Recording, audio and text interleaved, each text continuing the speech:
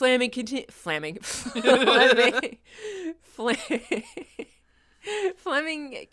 on.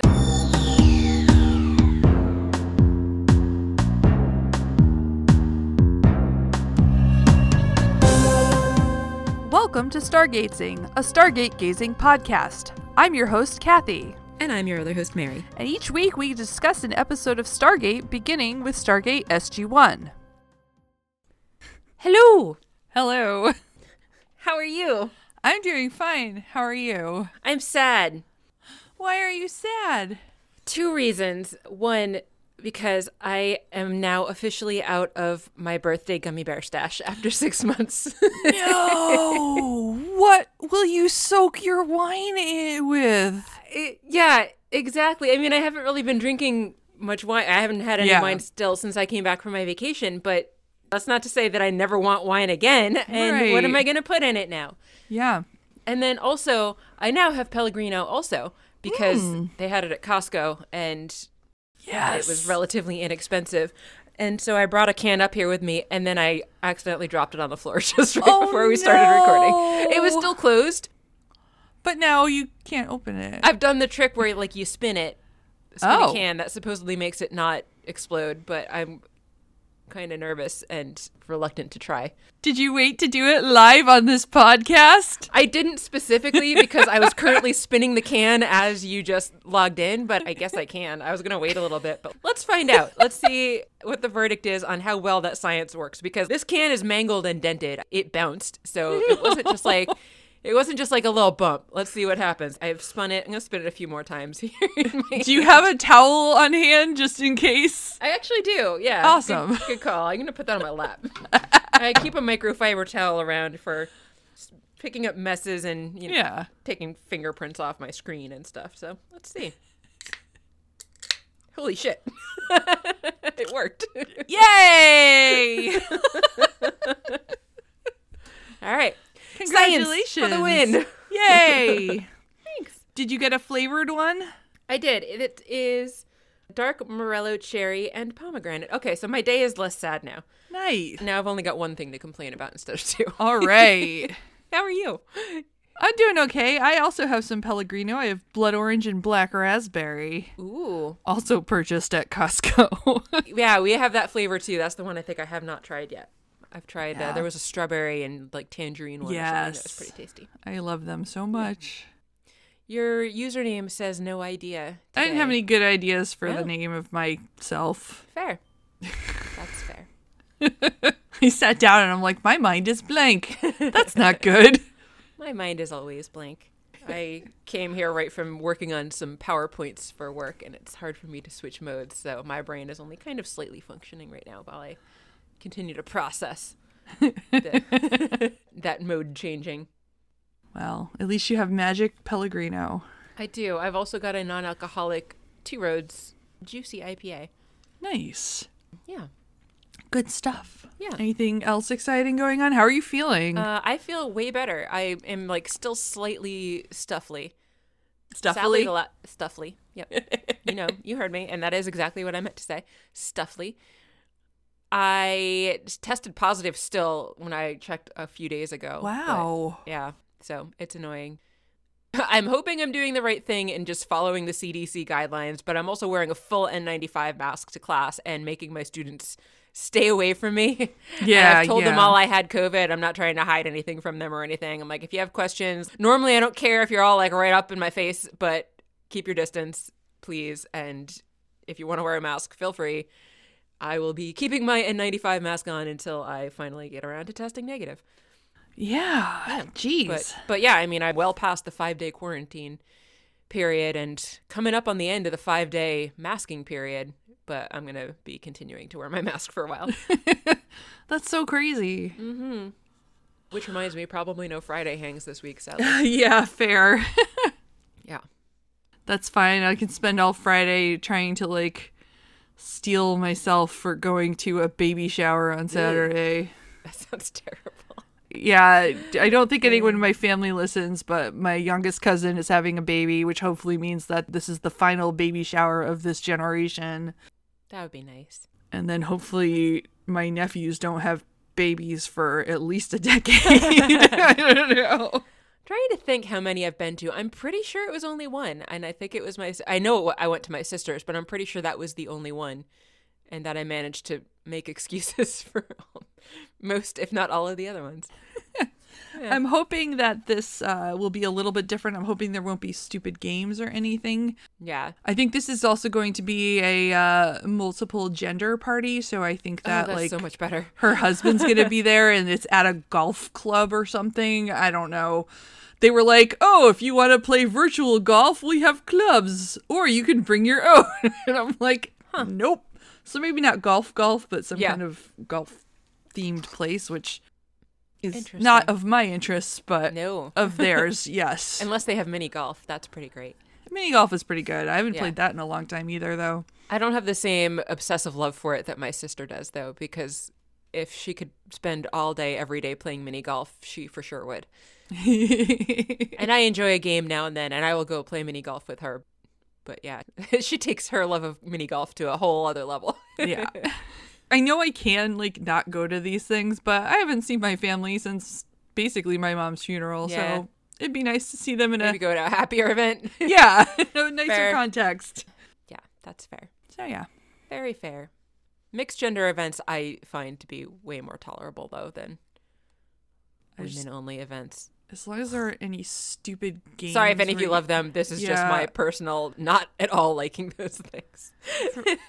Baby shower games for an introvert are a nightmare. Yes.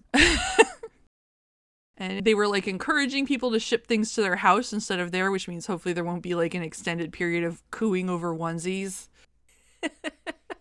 Which will be nice. That really is kind of the worst part. It really is so bad. I'm so sorry. It's all terrible.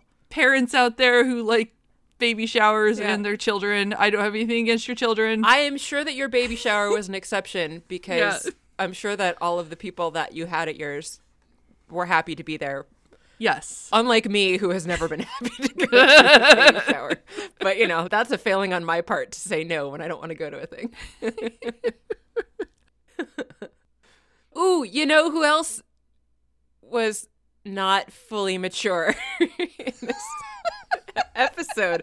Who else was a baby in this episode? Oh my god, who? The many hagfish. What? We're still babies. Baby hagfish. There we go. Got there. Well done. Yeah, thank you. Aces. What episode is this that we're talking about today? Weirdly, somehow we've landed in a totally different show called The X-Files in this episode. Right? Mulder and Scully could have been walking around also doing an investigation and it would not have been out of place at all. Let me read the literal note that I made at the end of the episode. Down there. I feel like if you just took out SG3 and put Mulder and Scully in instead, it would have worked equally well. Yes. Was my actual note to myself. Yeah. But since apparently this isn't the X-Files, even though it's definitely the X-Files, this was season 6, episode 5 of Stargate SG1, Nightwalkers. The episode starts at night on a random street with definitely X-Files music playing in the background. This guy is walking to his car, looking around, definitely fearful of who's following him or what might be behind him. He gets in his car and starts driving, starts making a call on his cell phone. And apparently he's calling Sam, even though it's the middle of the night. She's sleeping.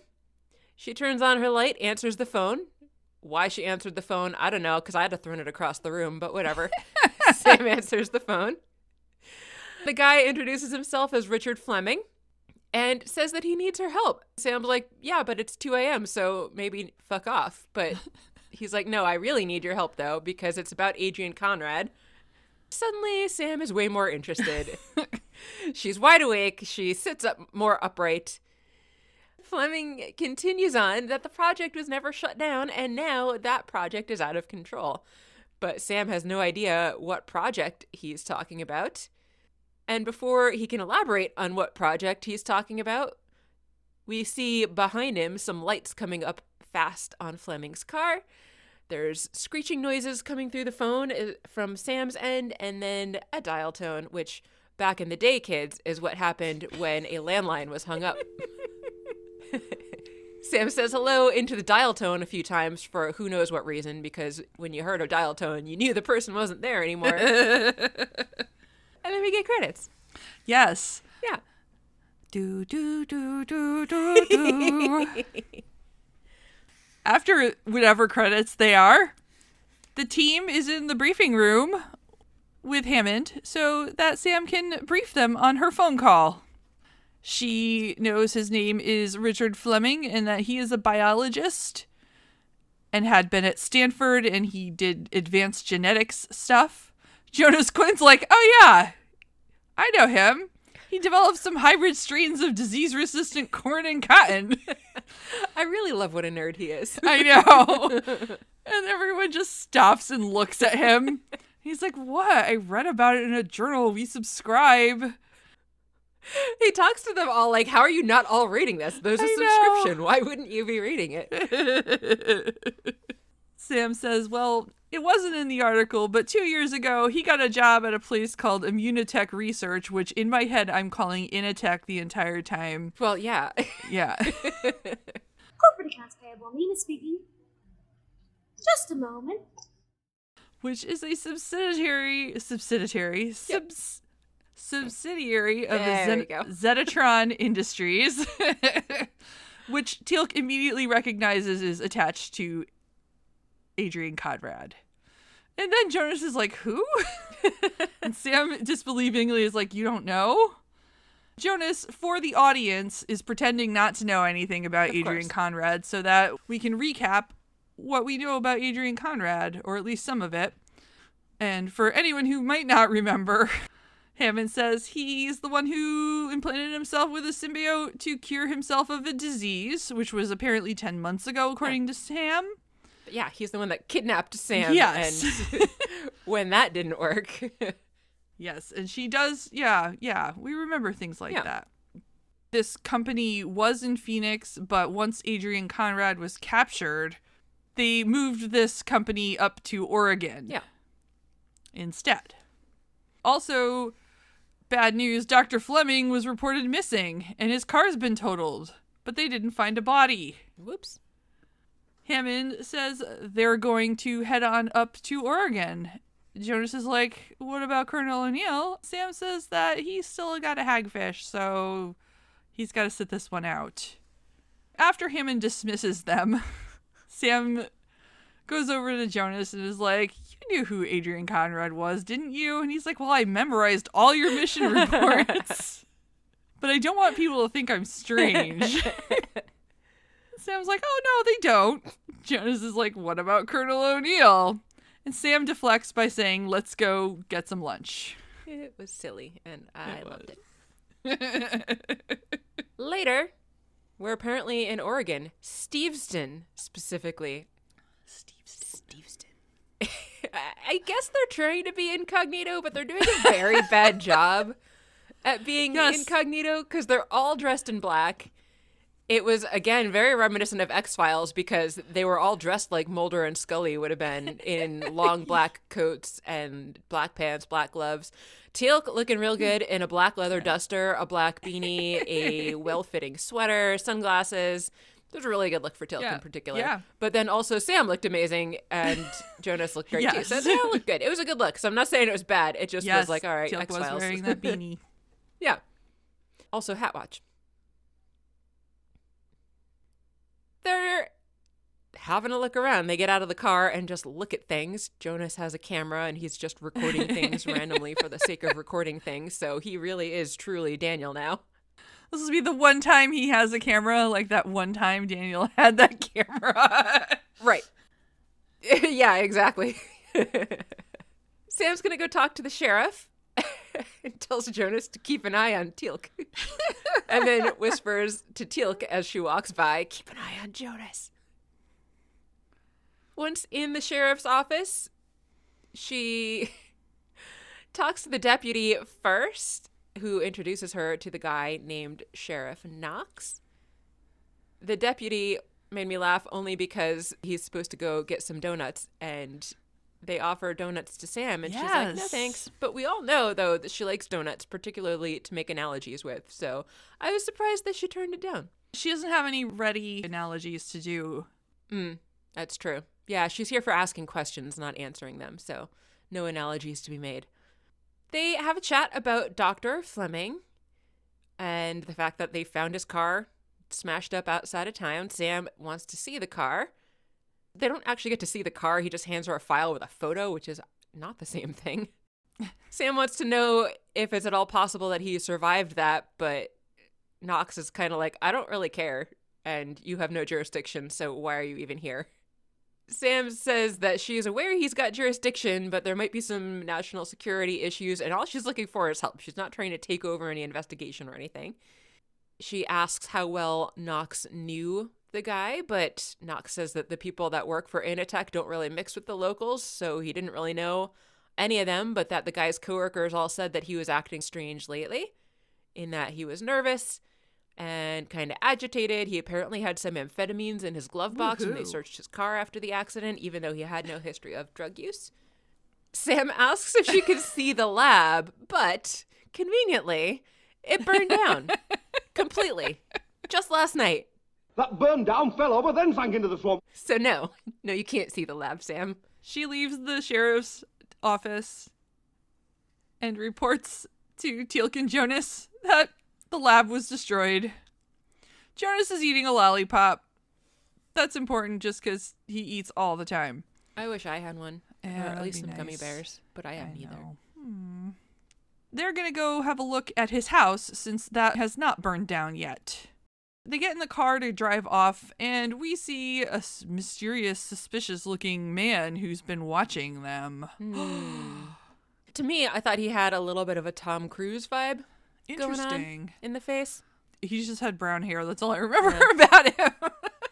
He's a brownish area with points. I don't know. His eyes reminded me of Tom Cruise, and so I think that we should be calling him Tom Ruse. Okay, Tom Ruse. I love it. Thank you. All right, Tom Ruse.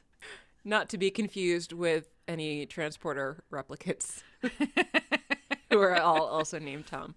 Yeah, this is a Tom Cruise impersonator or something. I don't know.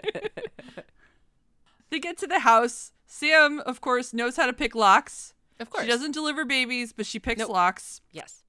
It's a more useful skill, in my opinion. Absolutely. They have a look around. Teal'c checks out upstairs. Sam and Jonas are just kind of like looking through. Sam went right to the computer, doesn't find anything. The computer's been totally wiped. Then Teal'c notices a van outside, and a woman comes up to deliver a package to them. Sam signs for it. Notes that this package apparently was sent from Richard Fleming to Richard Fleming. I like sending mail to myself. My mom used to do that when she thought she had like super brilliant ideas that she could patent so that she could prove that she had them first if anyone took her ideas. Which actually does not work. I remember hearing somewhere along the way, but yeah, a lot of people thought that. I don't think she had any ideas that could be patented. So. Fair. You know what else is sometimes fun is turning people into a flea, a harmless little flea. And then you can put that flea inside of a box. What? And then you can put that box inside of another box. And then you can mail that box to yourself. And what would you do with it? When it arrives, you smash it with a hammer. What? That's brilliant. Genius. Even. Or to save on postage, you can just poison them. Or maybe accidentally give them extract of llama. Sam says he sent it to himself maybe because he knew the house was going to be searched. And she says it's a good way to hide things for a couple of days, but I feel like a better way would be to send it entirely somewhere else. Right? Like when you send your Grail diary to your son in a different country, and then he brings it back to the country that you were trying to get it out of. He should have sent it to the Marx Brothers. Dr. Fleming, what were you doing? Maybe he didn't know the address for the Marx Brothers. He only knew his own address. Sam opens up this package, and it's actually inside a enormous syringe full of something. There's the juice. It's so big. At least to me, I don't know. Most syringes I use are very tiny because they were to poke holes in cats, but Yeah. Probably worth mentioning it was to give them their insulin, right? Yeah, Is that it? Sir Yeah. Pepper's insulin. I'm like, I knew it was a medication. I think it was insulin. Yeah. Not just randomly cruelly poking holes in your cat. It was fine. She didn't mind. Yeah, those needles are very, very tiny. Probably she didn't even feel it. Oh, yeah, no, because it went into that, like, the skin flap in the back. Whatever. They arrived back at the hotel. Sam tells them about the amphetamines that the cops found and the syringe that she's got, and says that, you know what, maybe he was just kind of in some sort of drug-induced paranoia, no mystery here. But Teal'c points out that maybe the paranoia was well-founded because he is missing after all, and his workplace was destroyed, as was all evidence, because they found nothing in the house besides that syringe, of course. I'm hearing weird music coming from somewhere. Music? I don't hear any on Hang my on. end. No, it's from my house. Oh. Aren't you home alone? I am. That's why I'm confused. It sounds like the ice cream truck. Hang on. Oh. I'm really confused. I gotta go see what's happening. Waiting on Mary. She's gone to see what that music was. Is there music at all? Or is she also in a drug-induced paranoia? I wasn't. It was the ice cream man. I saw the truck and everything. Okay. I did think, I was like, what the fuck? Am I really imagining things? But 'cause it was so loud, too. It was very weird. This just happens, Mary, when you have an amphetamine problem. Right? I don't. Do I have any? No, I don't have amphetamine salts anymore. I used to, but it was a prescription. Now I take Vyvanse. All right. Anyway, apparently I live in a neighborhood where there's an ice cream truck. Ooh. And apparently it's ice cream truck season. Oh, yeah. And now they're driving by again. I should just run out and get some ice cream, but I actually already have some in the freezer. Stargate, huh? Yeah, Stargate. Are there enough kids on your street to warrant driving down it? I don't even know. There's a lot of kids around here, Oh, actually, okay. yeah. Fair. There's 3 kids in the house next door, and then I see them playing with other random kids that I don't know where those other kids live, but I'm assuming it's probably around here usually.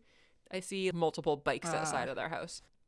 Sam says that the scientists that were working for Adrian Conrad were trying to study the symbiote to maybe figure out how to make some sort of a super drug, and maybe what is in the syringe is what they came up with.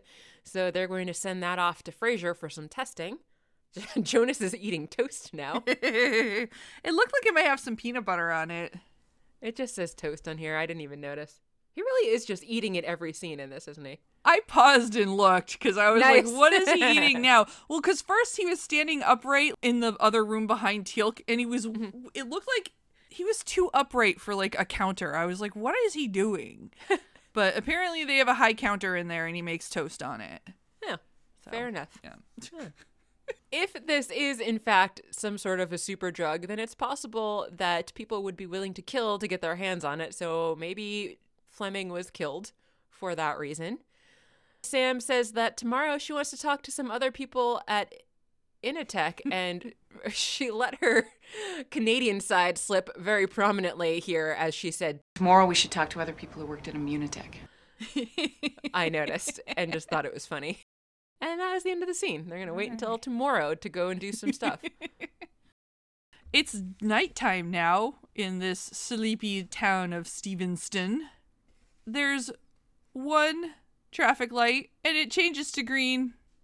This isn't important except for that I was thinking about how there was no one there, so this is on some kind of timer. It's not like sensor. It doesn't have like a sensor or anything, and that just would be annoying. It really is.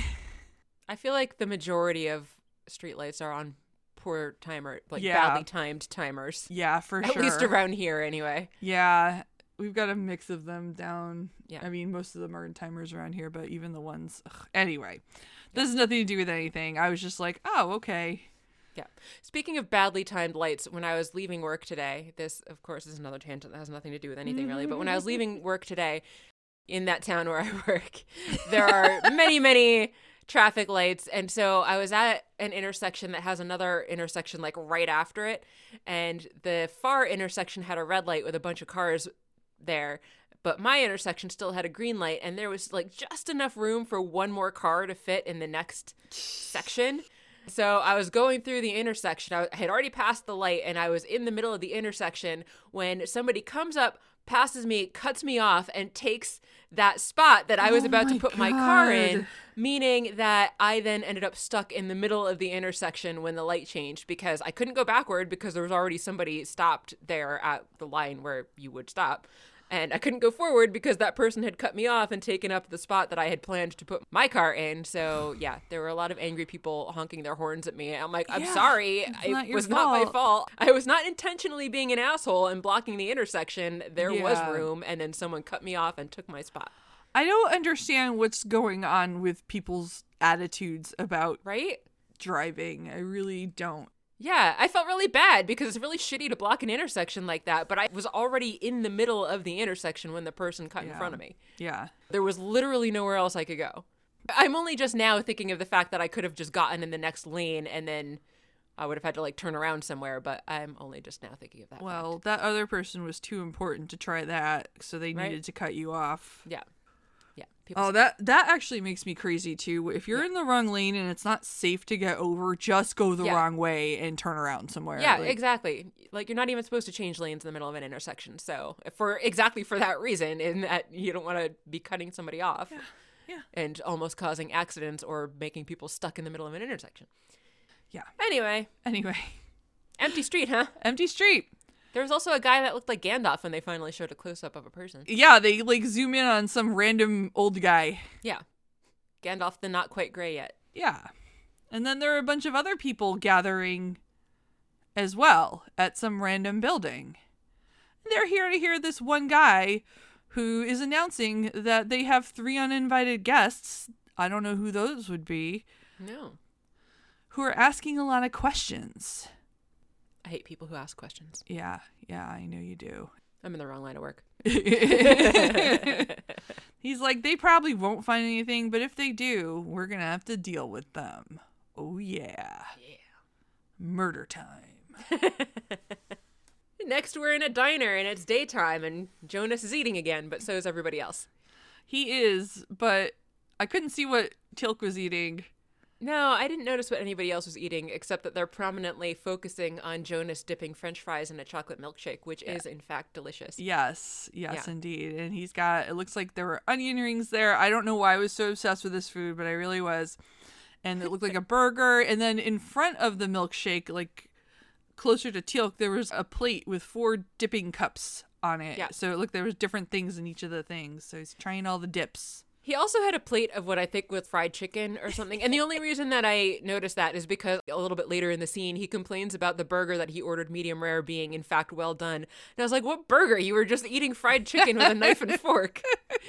But then, yeah, you can see the table and there is actually a burger there, too. Anyway. Jonas is really starting to enjoy the traditional American food, he says. Sam says the other tradition is also called hardened arteries, which I was actually just writing about literally right before this episode because my slides were about nutrition and metabolism. Oh.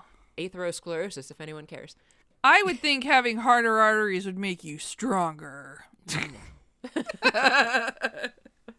Nope. Sure don't. Damn it.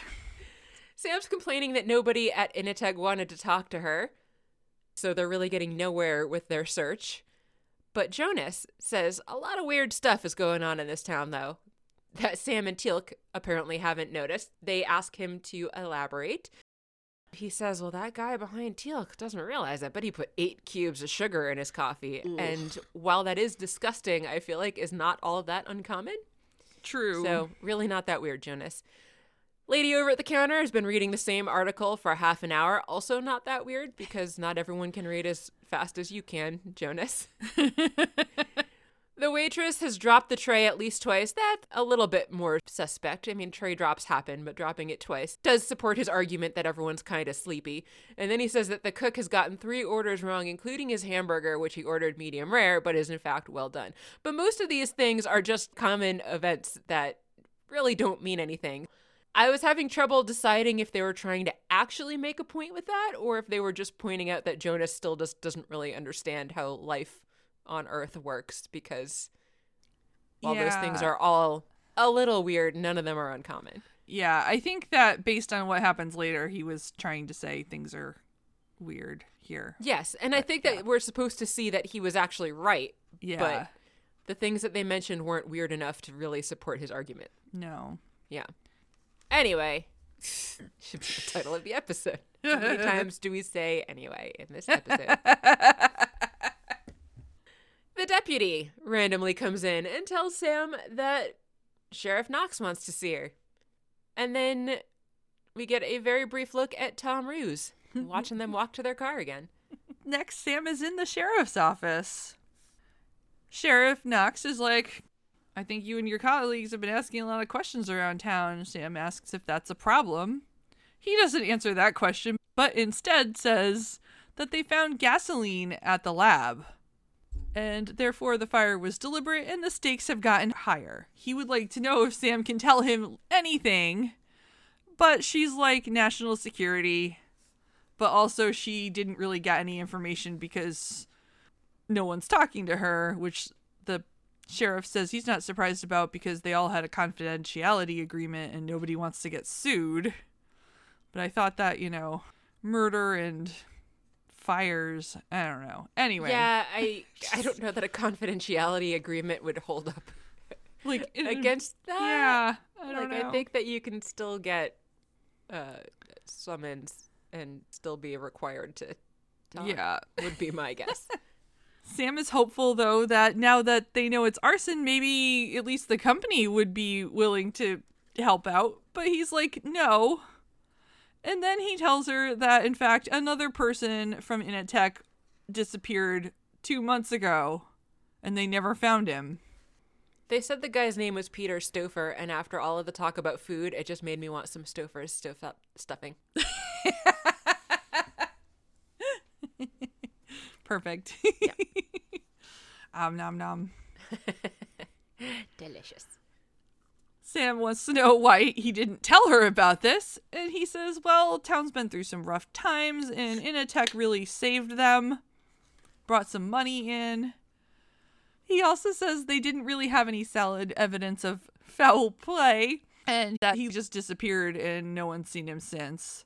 He said he has the feeling that the company has something to hide. Sam's like, what do you mean? And he takes out some documents, which were in a folder in a box. It didn't look like there was anything else in that box, so I'm not sure why the folder was in a box. Doesn't matter. Inside of another box? Yes, inside another box. Maybe they'd mailed it to themselves. Yeah. Stouffer worked with Dr. Fleming. What? Sam looks at the papers, and they're very heavily redacted. And she tells the sheriff she's going to need to borrow them. He's like, cool, yes, you can do that. Later in the hotel room, they are looking through the paperwork. There was a shipping invoice. Everything on it had to do with stem cell research. Are you sure there wasn't a TPS report in there? That's the problem. There was no cover sheet on the TPS report, Kathy. Oh, sorry. Yeah. We're using cover sheets on the TPS reports these days. There's no record of Initech doing research in the area of stem cells. Teal'c wants to know why they would try to keep that a secret, and Sam mentions some of the things that stem cells can be used for, like growing replacement organs and grafts and whatnot, and theoretically creating human clones, which they do rightfully point out is illegal. They figure maybe Fleming was acting as a whistleblower to some sort of illegal research that might have been going on, and was silenced as a result. Jonas wants to know why Fleming would call Sam specifically, though, if this scenario were true. Sam figures it must have had something to do with Adrian Conrad, and Fleming must have known about her ties, all their ties, to him. And so they're going to just keep going through the paperwork. Woo. Yeah. Thrilling. But first, Teal'c and Jonas are going to go for a little visit to the local watering hole called Krusty Bill's. Yep. Jonas observes the town does get very quiet at night. They hid in, as is common in movie and TV show depictions when you walk into a bar as a stranger in a small town. Everyone stops and looks at them. Jonas says, evening. Yeah. Teal'c and Jonas go to sit at a table, and a bartender comes up and is like, "What can I get ya?" And they order a couple of ginger ales. I particularly loved how pleased Teal'c looked at the thought of a nice big glass of ginger ale. He just looked so happy to be ordering some ginger ale.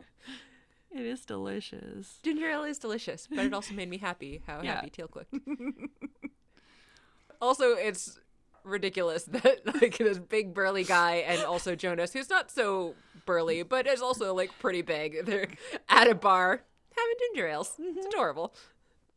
It is, but Yeah. apparently not to anybody in this bar. No. Teal'c says, "It does not appear we are welcome here."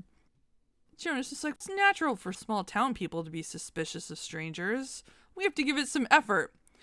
So he looks over at these three guys who were sitting at the bar and clearly didn't like them, and is like, "Hey, guys." And they just stare at him. I liked how friendly he sounded when he was greeting them. Yeah. He's like, "It's normal." Yeah. No, it's not normal to talk to people. Well, I mean, that's the Connecticut perspective. I guess in other places it is.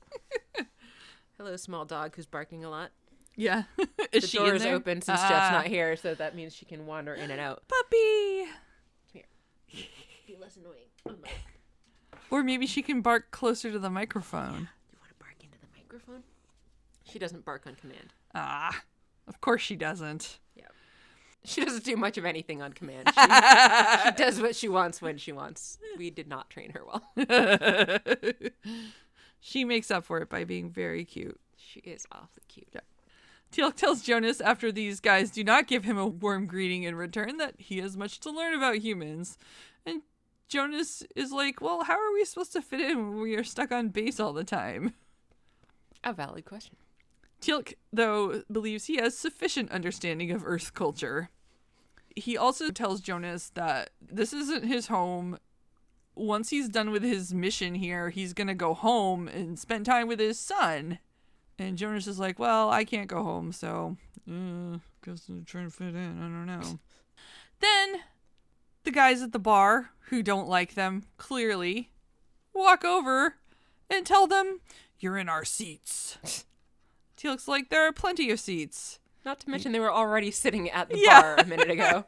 But the guy's like, "But these are ours." Before anything further can happen, the sheriff comes in, asks if there's any kind of problem. Jonas is like, "Nope, we were just in their seats."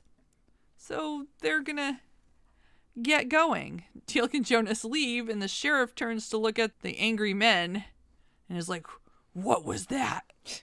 And the guy goes, "They're not fit to be in our presence." And then the sheriff warns them, "Don't jeopardize this operation or I'll kill you."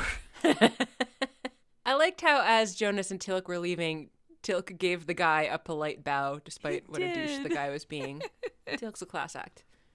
We're back in the diner again, and it is daytime again. Before we get into the diner, do you Oh, see yes. who leaves the diner at the beginning with a finger in his No. mouth picking his teeth? Oh, I did not notice. That was director Peter DeLuise. Oh, I was like, "I know him. Wait a minute." And then I was like, "Oh, yeah." I looked him up, and then I was like, "Oh, yeah, I totally yeah." missed that. Yeah. That's funny. I like it. Sam got the results back from the testing of the stuff in the syringe. It's a sulfa-based antibiotic, so keep that away from me because I'm allergic to those. Oh. Not any kind of no. miracle drug, just seems to be run-of-the-mill antibiotic, unless you're allergic to sulfa. Sorry, the dog is, of course, now like walking around on my lap and pulling on my headphone cable, and now she's gone. Okay. They're going to do some additional tests on it, but it is likely not any kind of miracle drug like they thought that it might be. The asshole guy from the bar is sitting there at the counter. Jonas points him out, and they call hello to him politely. Jonas is going over there being all friendly and nice. "Sorry about last night. It was really just a misunderstanding." I was like, "What the hell are you doing, Jonas? That guy definitely does not deserve you being this polite to him." No. But Jonas is exceedingly nice. Yes. The guy, though, has absolutely no idea what Jonas is talking about. He says he wasn't even at the bar last night. He was home sleeping with his wife. asleep, where his wife had an alibi, not necessarily sleeping with his wife at the time. In that sense. That would be a little TMI for this guy to tell a random person. Yeah, very true. Also, the fact that the guy was asleep does play a crucial role later, so fair, that's worth true. clarifying. I guess he doesn't even mention that he was with his wife, but they say his wife was there later to corroborate his story. And so, yeah. The guy from the bar is like, nope, not me. Go away, basically. Even though Jonas is very sure it is, in fact, the same guy. They leave the diner after this little exchange. Jonas is like, that was weird. He didn't remember us. Teal'c thought maybe he was really drunk. But Jonas is like, well, he didn't seem hungover. Doesn't necessarily mean anything. It's true. I have definitely at times been very, very drunk, and then the day after felt pretty okay. Yeah. Depends for sure on how much you've had and also like what type you've had. Yeah. Like people have better tolerances for some types of alcohol than others. Me, can't drink vodka. Will feel terrible. Will want to die the next day. Beer, usually fine. Wine, I'll have a headache, but usually mostly okay. Yeah. So they're just talking about that. Teal'c points out, though, that they are being watched and points out a silver car. The other two peek over to see there's a guy on the car, not in it or anything, just kind of pretending he's not watching them or is watching them. I don't know. Anyway. Yeah, he's looking away. I think he's trying to pretend to be aloof. Jonas recognizes him from outside the sheriff's office and the restaurant because his memory is ridiculous. Wish I had that good of a memory. My memory sucks. Yeah. So the three of them wordlessly decide to catch this guy. He takes the bait, he tries to follow, but there's Teal'c. He pops out from behind a bush or a fence. Peekaboo. And like grabs him. You just grab that brownish area by its points and you don't let go no matter what your mom says. It is in fact Tom Ruse. He tells him to take it easy and tries to deny that he was following them. But Sam threatens him with Teal'c. So he's like, oh yeah, okay, I was doing that, sure. I just wasn't sure I could trust you. He says that he was a security guard at Initech, and he takes out his badge to show him, like, that's proof of things. Did you notice his photo looks like it's like a mugshot or something? He's glaring in his work ID. Well, given how my work ID looks, I feel like that's normal. I'm smiling in mine, although I don't really think it's a good picture. But they didn't tell me when they were taking the photo, and I had spent the day shifting books in the stacks, and I was hot and disgusting. Oh, no. And it is the same photo I've had for the entire time I've worked there. Even when I get a new ID, they don't let you take a new photo. That's weird and annoying. Especially at work, there's a bunch of people who are in like their 50s who still have the same picture from when they were in their 20s. That's very weird. I'm like, what good is this? They don't look like their picture anymore. It's kind of stupid. But anyway. Quite. That's weird. Tom Ruse tells them he thinks Fleming was murdered. Fleming went to him a week before he disappeared to see if Tom Ruse could get him a gun, and that he was the only one who could help. Help me, Tom Ruse. You're my only hope. Tom Ruse says the reason for that was that Dr. Fleming said the people who are after him only come out at night when everyone's asleep. And since he worked the graveyard shift and slept during the day, he was safe? It doesn't make any sense. No. Tom Ruse also thought it didn't make any sense, but then Dr. Fleming went missing. I know that's not what you meant, but yeah. He apparently quit his job, but it doesn't matter anyway because their work burned down. Sam wants to know why he didn't tell the sheriff, and he said that Dr. Fleming told him no one could be trusted. But he owed Dr. Fleming because he would have died in the fire if it hadn't been for him. So I guess he quit before the fire, a week before the fire. Yeah. How does he know he wouldn't have gotten out in time? Yeah, I don't know. Anyway. Yeah. We're back at the hotel again, talking about the fact that they only come out at night. Sam doesn't know what that means. Vampires. Exactly. Mulder would have been all over that one. Right? For sure. Scully would have been very skeptical with her background in hard science. Indeed. Jonas says maybe it had something to do with the bar. Teal'c says indeed. They tell Sam about their experience at the bar. Even despite the fact that they were talking to that guy at the diner, they hadn't yet told her about what happened. Sam then asks if they're sure it was the same person. They confirm that it was the same person at the bar and at the diner. Jonas asks Sam again about the evidence that she has that they were working on cloning, and she says, no, there wasn't evidence on cloning. They're just looking on stem cells, which could potentially be used for cloning. So maybe the guy at the bar was a clone and not the same guy. But Sam, of course, points out that you can't clone a fully grown person. If you did create a clone, you would have an infant of the person that you cloned. Do you think it's that way for the Asgard too? I would Do they think have to, like, so. grow their clones? Like, what if there's a disaster? Assuming it works the same way that it works here, then yes, it would be the same. But I don't know how their alien tech works. What, Mary? I thought you were an expert on Asgard technology. I know. I'm sorry. Maybe they have some way of rapidly aging people. Like the Borgs can rapidly age baby Borgs and then slow the aging down once the Borg gets to an adult. I think in Star Wars they had a way of artificially aging their clones as well. Not that matters, but I guess you technically could artificially age a thing or a person. It seems like it would be crazy difficult trying to think of all the things that you'd have to do to make that happen and all the energy requirements that being would have. Anyway. They come back to the fact that all the people in town are behaving strangely, even for humans, Teal'c adds, which is very funny. Sam points out the town's been through a lot because the shipyard was shut down. Have we heard of that before? I don't remember. I don't think we... The sheriff might have mentioned it. Oh, okay. Our town is full of woes and we're really grateful for Initech speech. Then they talk about the lab burning down. Okay, but I could set the building on fire. So there is no more Initech, and the entire future of the town is in jeopardy. And suddenly Jonas gets a eureka look on his face as he's not eating, but dipping a tea bag in some tea. Sam asks what? He doesn't answer, but we get the answer in the next scene. They're outside looking at tire tracks in the snow. Apparently he noticed these from the road the other day. Yeah, of course. But I didn't think much of them at the time. But thought enough of them to remember it? Yeah. It seems like he has a pretty complete memory. Yeah. Yeah.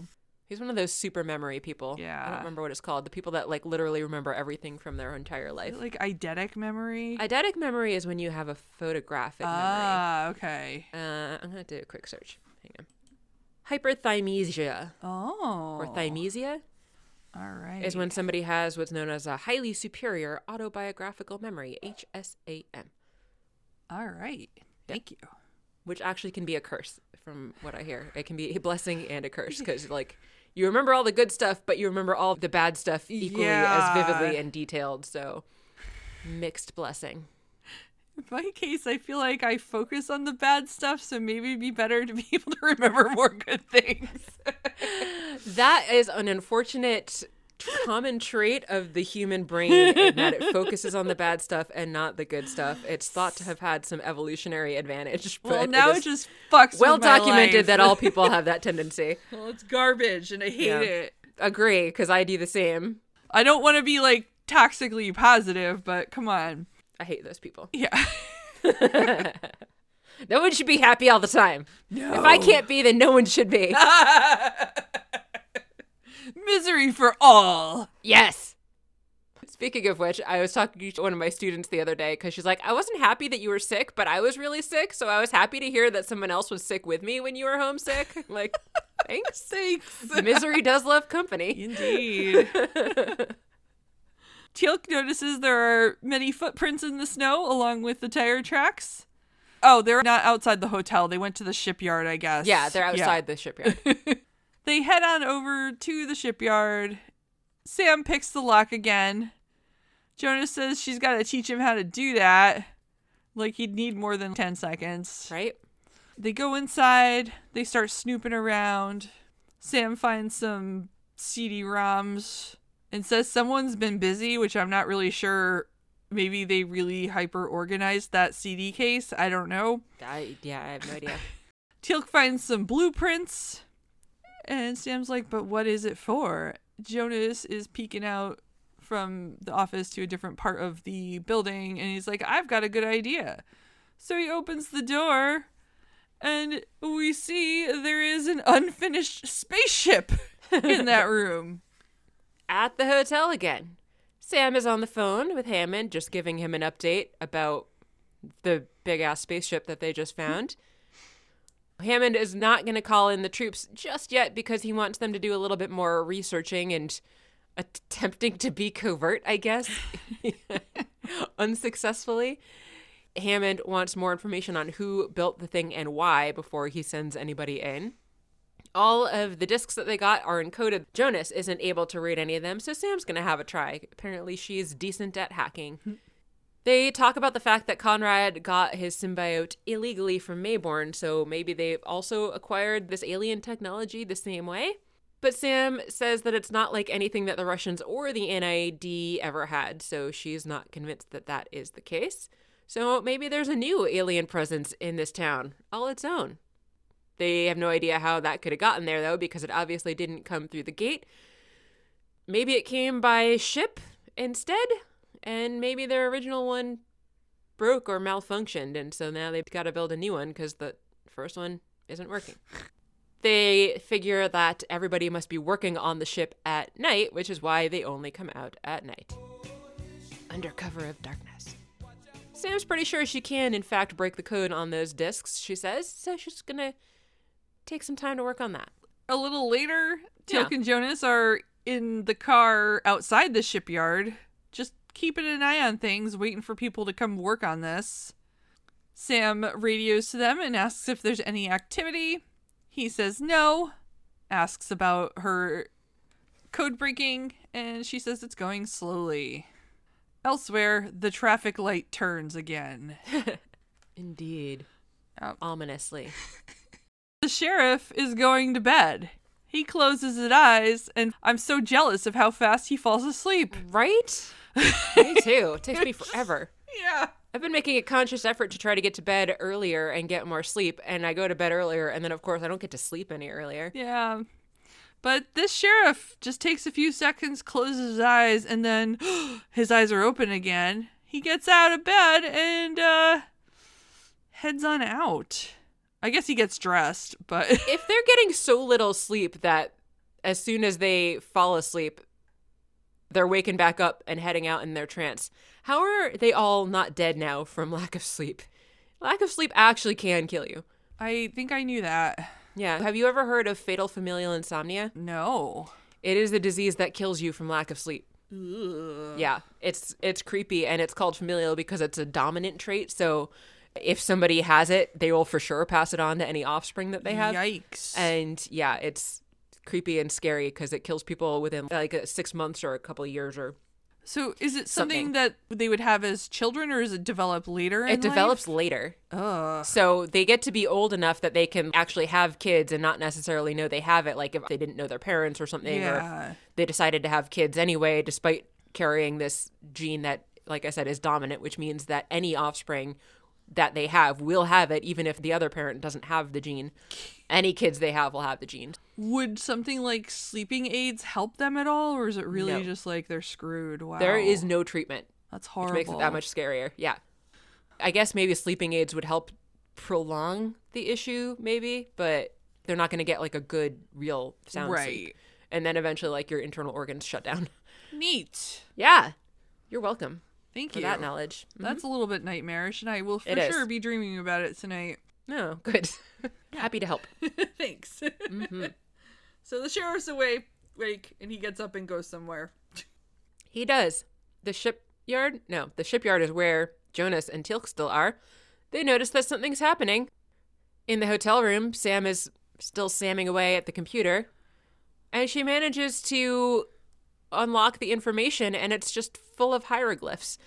It made absolutely no sense to me why they would have all of this information written in the form of hieroglyphs, but okay. Sam calls to Teal'c and Jonas. They tell her that they've got some townspeople coming in.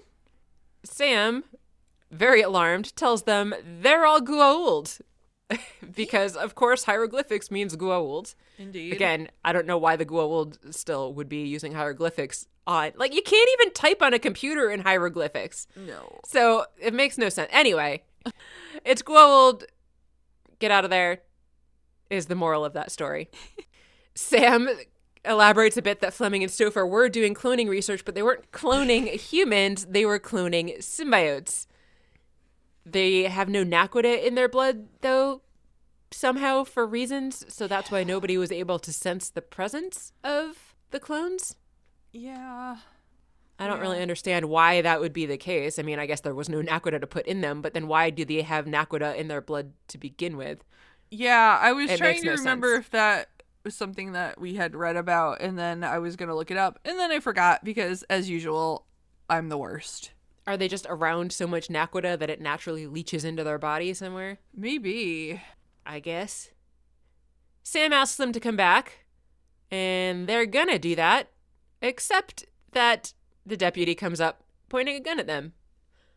Tells them to leave their weapons on the dashboard and to get out of the car. So they do. Then they make them get in a van, and they do that too. Good idea. Yeah. Sam has her own problems. There are cars headed to the motel. They are very obvious and not stealthy at all. I guess they don't need to be. All of the cars with their lights on are pointed at her room. Yeah, a little strange, a little creepy. She goes and grabs her gun. Somebody is banging on the door. Then she apparently has an idea to grab the syringe instead. Who is she going to stab? We don't know. In the van with Jonas and Teal'c, the deputy's just taking them back to the motel.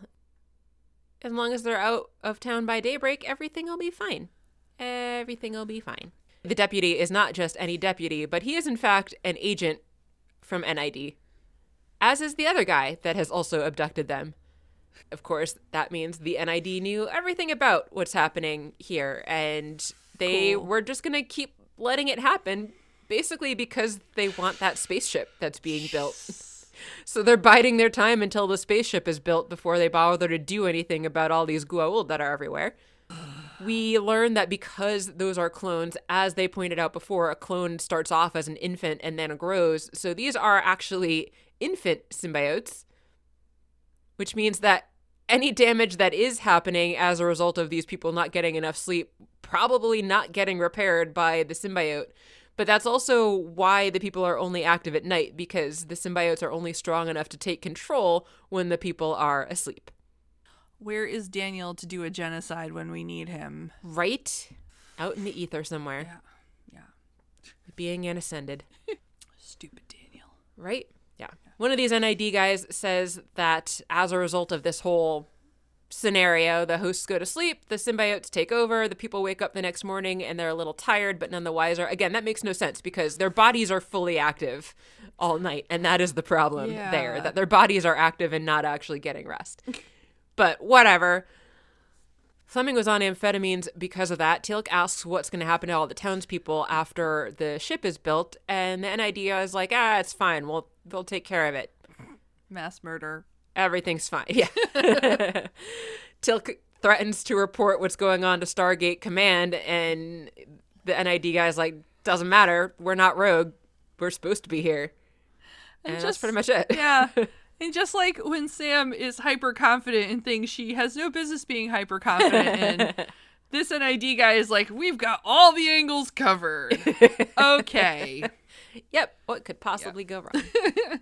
Well, we find out a thing that can go wrong is that Sam has been taken to the sheriff's office and she is tied to a chair. Mm-hmm.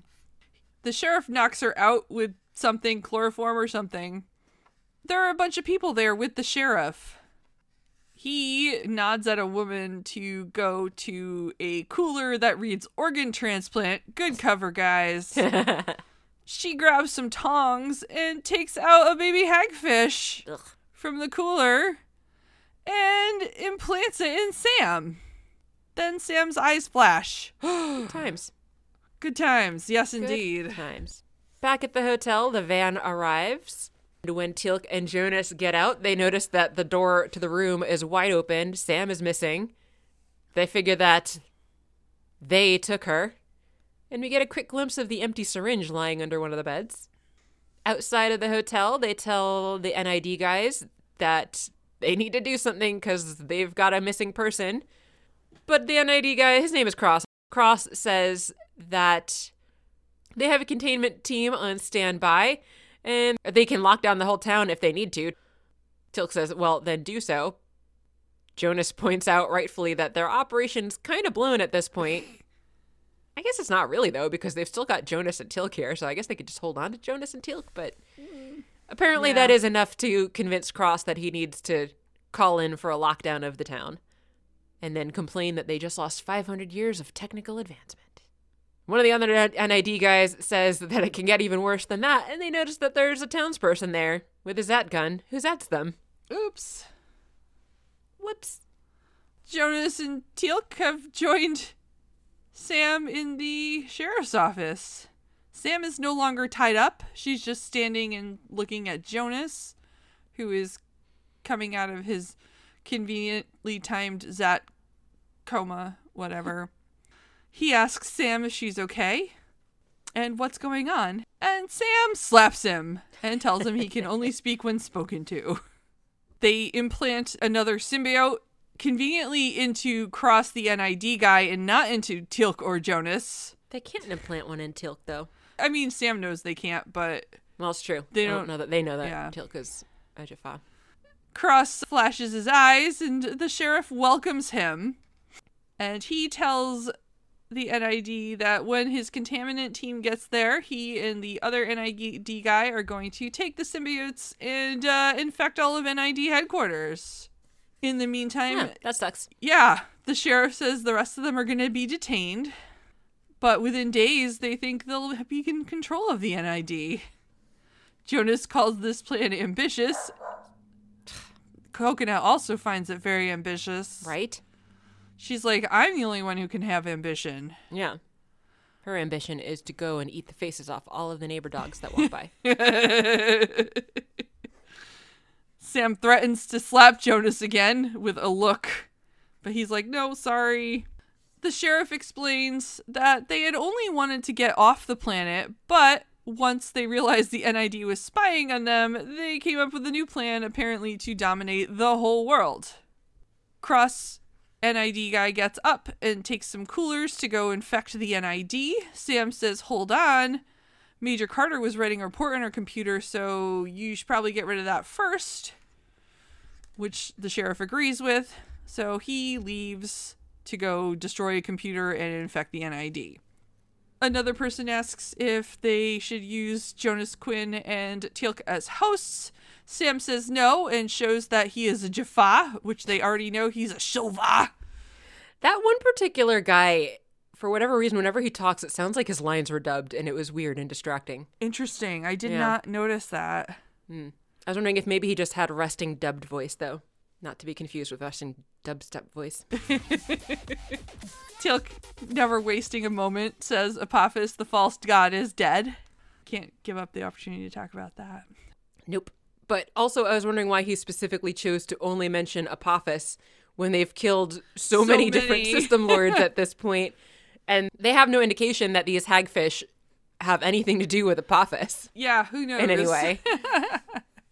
Teal'c just repeats that himself to him very often just to keep himself motivated. It's entirely possible.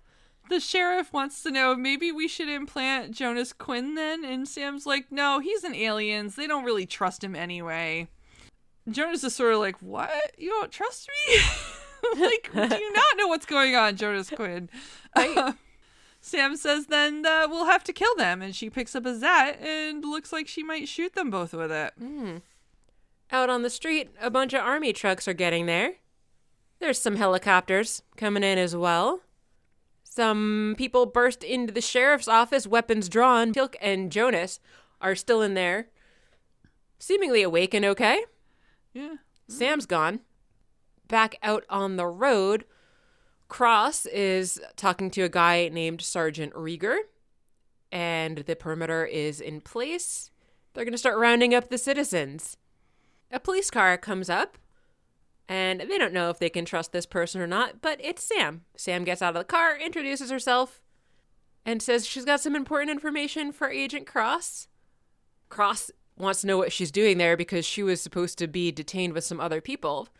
But Sam, acting as hagfish, says Major Carter's more valuable to you if she hasn't been exposed. I guess meaning her current status as a hagfish hasn't been exposed. But Cross is like, that's not the plan. But maybe that should be the plan, because now she can infiltrate Stargate Command for them. As they're debating what they should do, though, Sam zats them. And tells them, as they're unconscious on the ground, that they're not nearly as smart as they think they are. It's because they're just dumb babies. Right? This concludes our time in Oregon. Because next we're back in the SGC with SG 3/4 and Hammond in the briefing room. Sam is saying that she figured out what was going on. She had read enough of the gold hieroglyphs to know that Initech had engineered the symbiotes with a kill switch, which was a susceptibility to these sulfa antibiotics. Yes. Which means it would really suck for me, because if I got one of these hagfish, I couldn't take that antibiotic and I'd be screwed. Wah, wah. Since she had had enough time to figure that out when they came for her in the hotel room, she was like, I know that this is an antibiotic, so I'm just going to inject myself with it. When they implanted her with the hagfish, it died within a few minutes, and then she just pretended. Hammond, fortunately, says that they had similar results with the townspeople, which means they did not have to commit any mass murder like the NID probably would have, because they just wanted a ship and probably didn't know, I don't know, did they know any of this science stuff? Who the hell knows? Maybe they knew. Maybe they weren't going to genocide. I don't know. These dead symbiotes are just going to break down and be absorbed by the host body.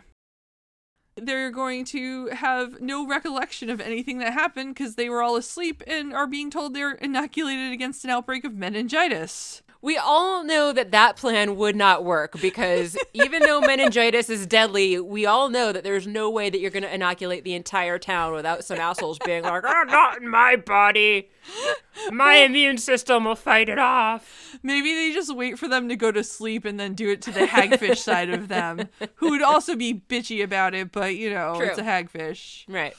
Although they'd probably be mad afterwards and try to sue the government for injecting them with stuff. Very true. Sam says that the ship they were building has been transferred to Area 51. Even though it was not finished, they might still be able to get something useful out of it.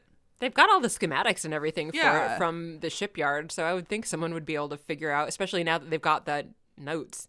Yeah, Someone should be able to figure out how to finish it. I would think so. So Hammond's cool with all this. He dismisses them all. Sam and Jonas stay behind again. And Jonas is like, so, you slapped me really hard. Did you find that was necessary? And she's like, I had to make it look good. And then she deflects again and says, time for lunch. So it's a good callback. It was And silly. also funny. Yes. Kathy, did you like this episode? I really did like this episode. Obviously, I really love the X-Files, so this kind of format of, like, mystery town thing where everything's crazy and aliens have taken over is all very good for me. I enjoyed watching Jonas Quinn eat all the things. I really liked Sam pretending to be evil Sam. And I just thought it was very enjoyable. Teal'c and Jonas were very entertaining through the whole thing. I thought the plot was fun. I don't really understand how the NID thought this was a good idea to just let this go. Like, it doesn't make sense to me that they would decide that they had everything under control given everything they know about hagfish, and that seems a little nuts to me. Yeah. Especially because, like, the longer they're waiting, the more mature these hagfish are getting and the more powerful they're going to get. Yeah, but I guess, it went awry, but it's okay because SG3 was there to save the day. Why were they cloning symbiotes? Was this really like, we're going to cure all diseases by implanting everyone with symbiotes and then killing them? And also, what's the morality of that? I don't think that would fly with everyone. Definitely not. I don't know. I was wondering if they were just cloning them for this purpose, like this purpose of building this ship. I guess we would need to know more about like where they got the plans for the ship. And did they already have those plans for the ship and then decide they were going to make a bunch of clones to build the ship for them? Or was there some other reason that they made those clones? Like you said, like curing diseases or whatever. Yeah, because maybe it's like they were like, oh, we'll cure diseases, but then they cloned one and then somehow one infected somebody and then it just spirals out of control from there. I would think that if you've got the technology to clone the hagfish, you should also have the technology to either make them forget their genetic memory or make them less evil or something. Unless you're too dumb to realize how evil they are. I guess so. Yeah.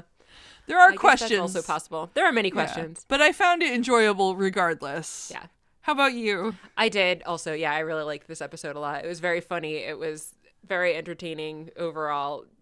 Exactly like we've already been saying, this was just essentially an X-Files episode with different main characters. And I love the X-Files, so I enjoyed this episode a lot. I don't have much to add beyond the things that you have already said or that we have discussed. So, okay then, what's next? Let's see. The Abyss. Right? Yes. Episode 6 of Season 6, a Goa'uld Lord holds O'Neill captive and tortures him for information about the Tok'ra. Things have gone very badly for Jack, suddenly. Yeah. As O'Neill suffers, Daniel Jackson appears and offers support. Oh, good.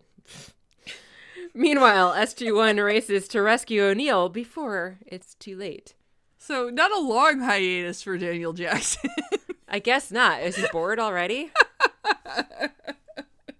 Don't know. And I randomly found this website that has some, they're not quite on par with Netflix, but still some pretty short, entertaining descriptions of the episodes. So I'm just pulling that up here. I'm going to start using that instead of IMDb, which in the last one gave away a little too much that I then ended up cutting out when we were editing. I meant to pull this up before, and then I forgot. Shmeh. Season 6. Baby hagfish, baby hagfish. Season 6, The Abyss. O'Neill is captured and tortured by the Goa'uld and must rely on an old friend to survive. Oh. An old friend? An old friend. Who could that be that we have just read as Daniel Jackson? I don't know. Kowalski! Now that would be a surprise. Yes. Thanks everybody for listening.